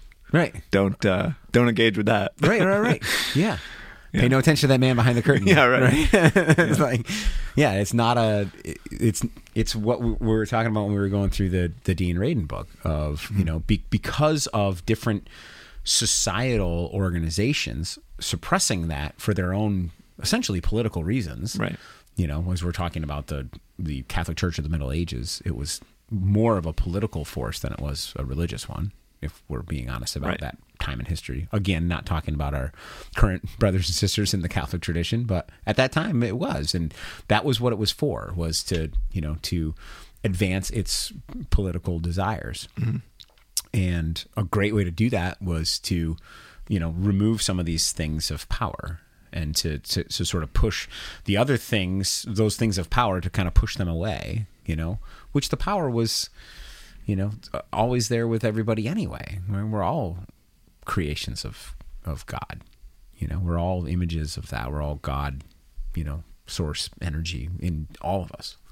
And just try to control that, manipulate that. And that sort of set this wheel in motion of, all right, let's push that stuff to the side. When really, I think, and this is kind of how I opened up, is like before in human history, that never really was the case. It didn't seem like, I mean, if you look back at all ancient accounts of the way that civilizations and cultures worked, almost all of them, until a certain period of history, had this element of the spiritual aspect was present. That might have been expressed differently, and done in different ways based on which culture you're looking at, but that element was present everywhere. Which really points to it's a key element in human experience then, isn't it? Right? Yeah. Yeah. The reminder of there's like a deep sense of longing, but we don't know what we don't know. Almost like it's like we know we want something else, but it's hard to figure out what that is amid all the material. Yeah, and all the forces of that, right? Like it inflicts a lot of forces. The material and the grasping after certain things, because it's very easy, especially now in culture where there's a camera everywhere all the time. It's very easy to look at everyone else and everything else and think, well, that's just the best right there. Right. I want to be like that, or I want to have that, or I want to do that, and it's very easy really to get caught up in that very materialist, striving of how can I get my material goals met. But what would it look like, I think, for all of us if we said, first of all, what would my spiritual goals look like, right? That might be a hard question even for me, to answer. Right. Even though I've been thinking about this pretty intensely for the last few weeks. Yeah, that would be a hard question for me to answer. Of what would my spiritual goals be? And then after you answer that, then the next question is, well, how do I go about that? Process of learning and engaging with that, and that can be. But I think that's the thing that can break you out of that. And I also like I kind of described before, is I see the damage that happens in lives, and even in my own situation, just describing some of the stuff that I talked about before, like when there's a whole realm of your existence that is not acknowledged by the society that you live in, it's difficult, and it makes you live in such a way that seems like it's a little bit incomplete, I guess, right? Yeah. And so I really, it's been good to be opening up to some of this stuff, but at the same time it's like, man, I've been missing out on a lot of stuff for a long time too, right. Like that sense of, I wish that I even said, like the book that I was talking about before, the Damien Eccles book, I think it came out like 2018. Like, man, I wish this thing came out in 2008 or whatever. Like, I would have been, it would have been nice to engage in some of this stuff a little sooner, But I think that's what I think we're hoping, right? Or I'm hoping in what I've shared tonight, my own experience, and hey, this has been this has been eye-opening, but at the same time, challenging and a little bit sad to come to it, later in life than I would have hoped. But I think that is the key. I think that is what has been, I think this has happened to everybody, that we've all been robbed of this greater understanding of our existence. And the organizations that should be in place to kind of help get us back to that broader view of our world and our lives, religious organizations, for the most part, they just end up being political organizations again, or social structures, that help with a particular, societal need, but they don't necessarily, not all of them, but many of them don't really guide us into that really deeper spiritual experience of life. Peeling into another layer. Yeah. Or 4 or 5. Right. Yeah. Yeah. The that one anecdote you had about the yoga grabbing for the energy above your head. Yeah. You said you grabbed and there was nothing, but the description of it was like, well, there is something, and that was like really exciting. Yeah. Just to, I think I want to try the same yoga as you just tried, because I've never had that sort of. That's maybe an entry point too, is like a physical awareness of the energy just around you that maybe just because of life you're not really attuned to, you're not really experiencing, but really aware that it's there. Like, I could easily like sense that you had something there just from hearing you talk about it. Like, so. Yeah, it really was. It was like one of those things where I didn't even think about it, like it's one of those, like, what's this on my leg? Like when a bug lands on your knee, and starts biting you and you kind of like swipe at it, or you're, some dog comes up next to you and you can feel it. Like, it really felt like there's something there. I just got to move it, so that it's not touching me anymore. Yeah. And there was nothing there. It was like, I was surprised too. Yeah. And that's what's cool about, going into these experiences, I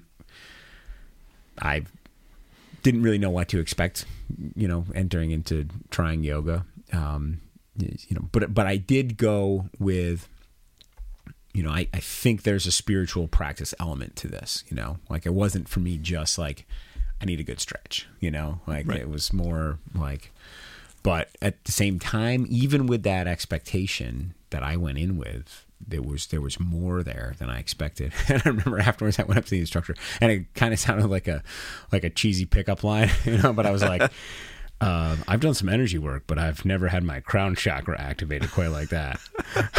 It was like, but it was true. Like, I was just telling her, like, it's a little more profound than what's your sign? Yeah. It was just,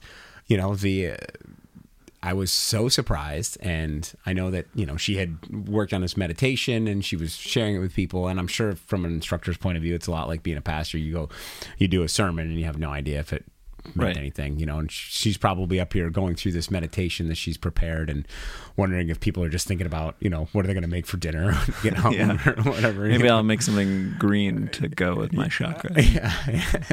Green. We're having greens tonight for our heart chakra. That's good. So I wanted to tell her, but it did feel a little funny, like, thanks for lighting up my crown chakra, by the way. But yeah, it's, it's almost like a little microcosm of what can happen. I mean, not that yoga is simple, but you can go and be guided through it, and you're almost instantly like opened up to new things happening around you. Yeah. And all you had to do was just like kneel on a mat to start. Yeah. Yeah. You're right. It's just like an opening, right? And it doesn't take much. It's just a small little like opening of yourself to that greater possibility.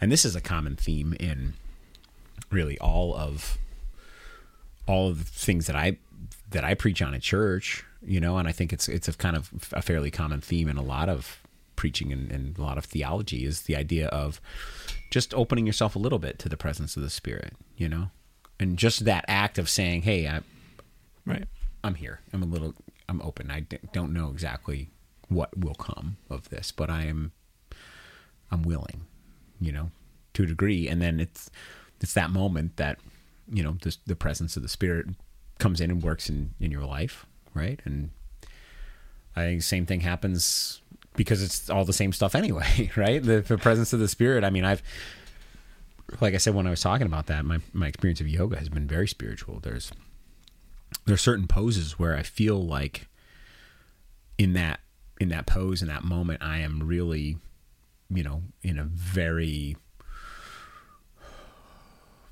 prayerful mode towards God. There are moments where, there's I think I've only been at it like 2.5 weeks, but I think it's called the Exalted Warrior, where you arch your back and you move, your hands up and you look up, and it's one of those poses that you can't hold it for very long because your body would get tired, but the fact of entering into that just for that moment and saying, I'm gonna exalt this higher world, this greater being, this, whatever it is that was responsible for me being in existence.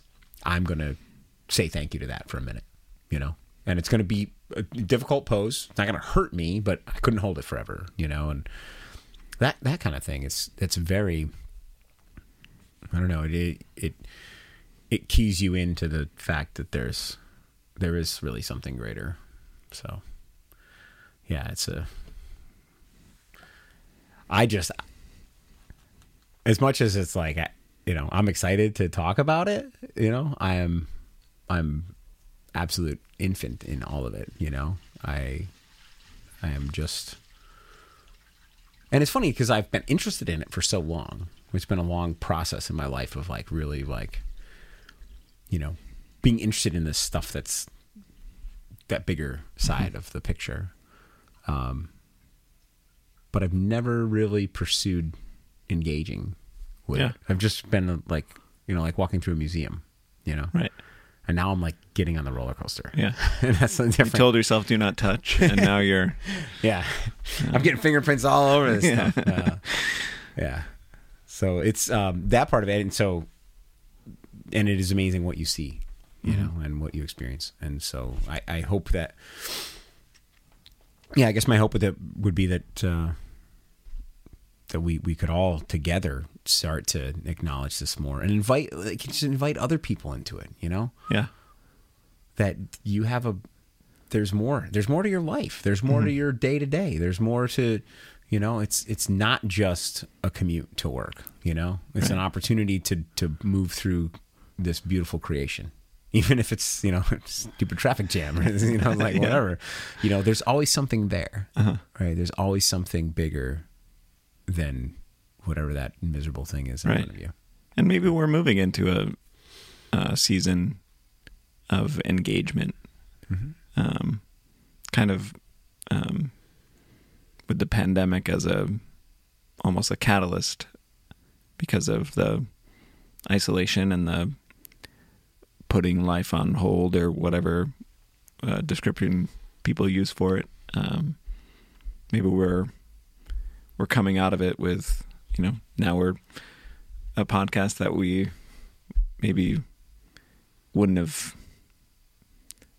felt the need for or had the energy to pursue is now happening in a season where we're wanting to engage with things. Yeah. Maybe partly out of just missing engaging with one another, but partly out of hopefully sensing that there is a little bit more, one day at a time. So, yeah, there's always more, right? Yeah, more of this podcast. Yeah. Hey, all right. Next week. Or whatever day you're listening to the podcast. That's going to be tricky.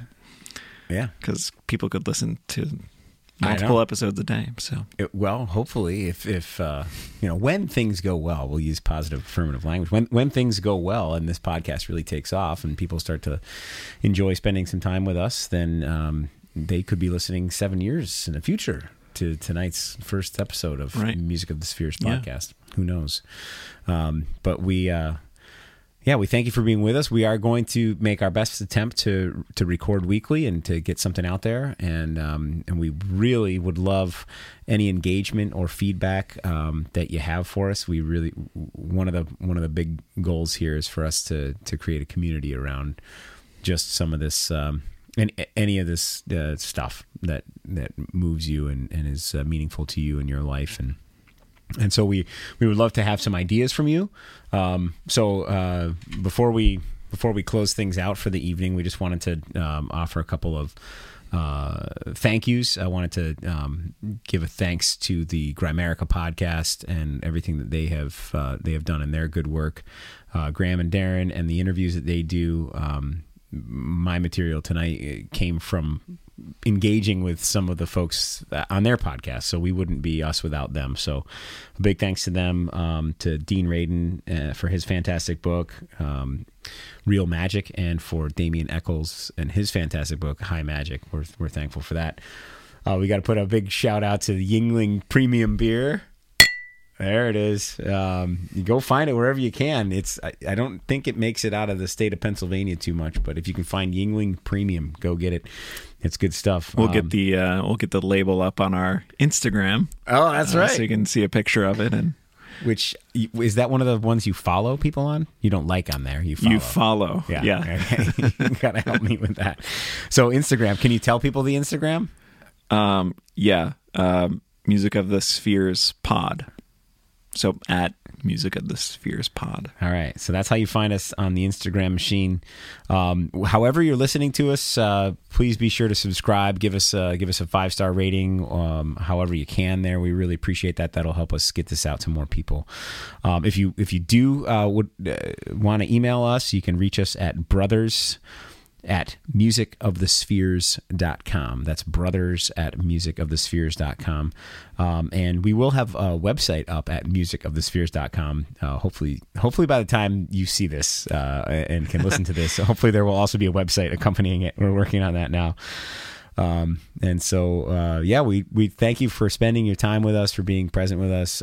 We thank you for listening and sharing this with friends and family. And, we're hopeful to make all of you part of our family. Anything else that you want to say before we close out for the evening, Jason?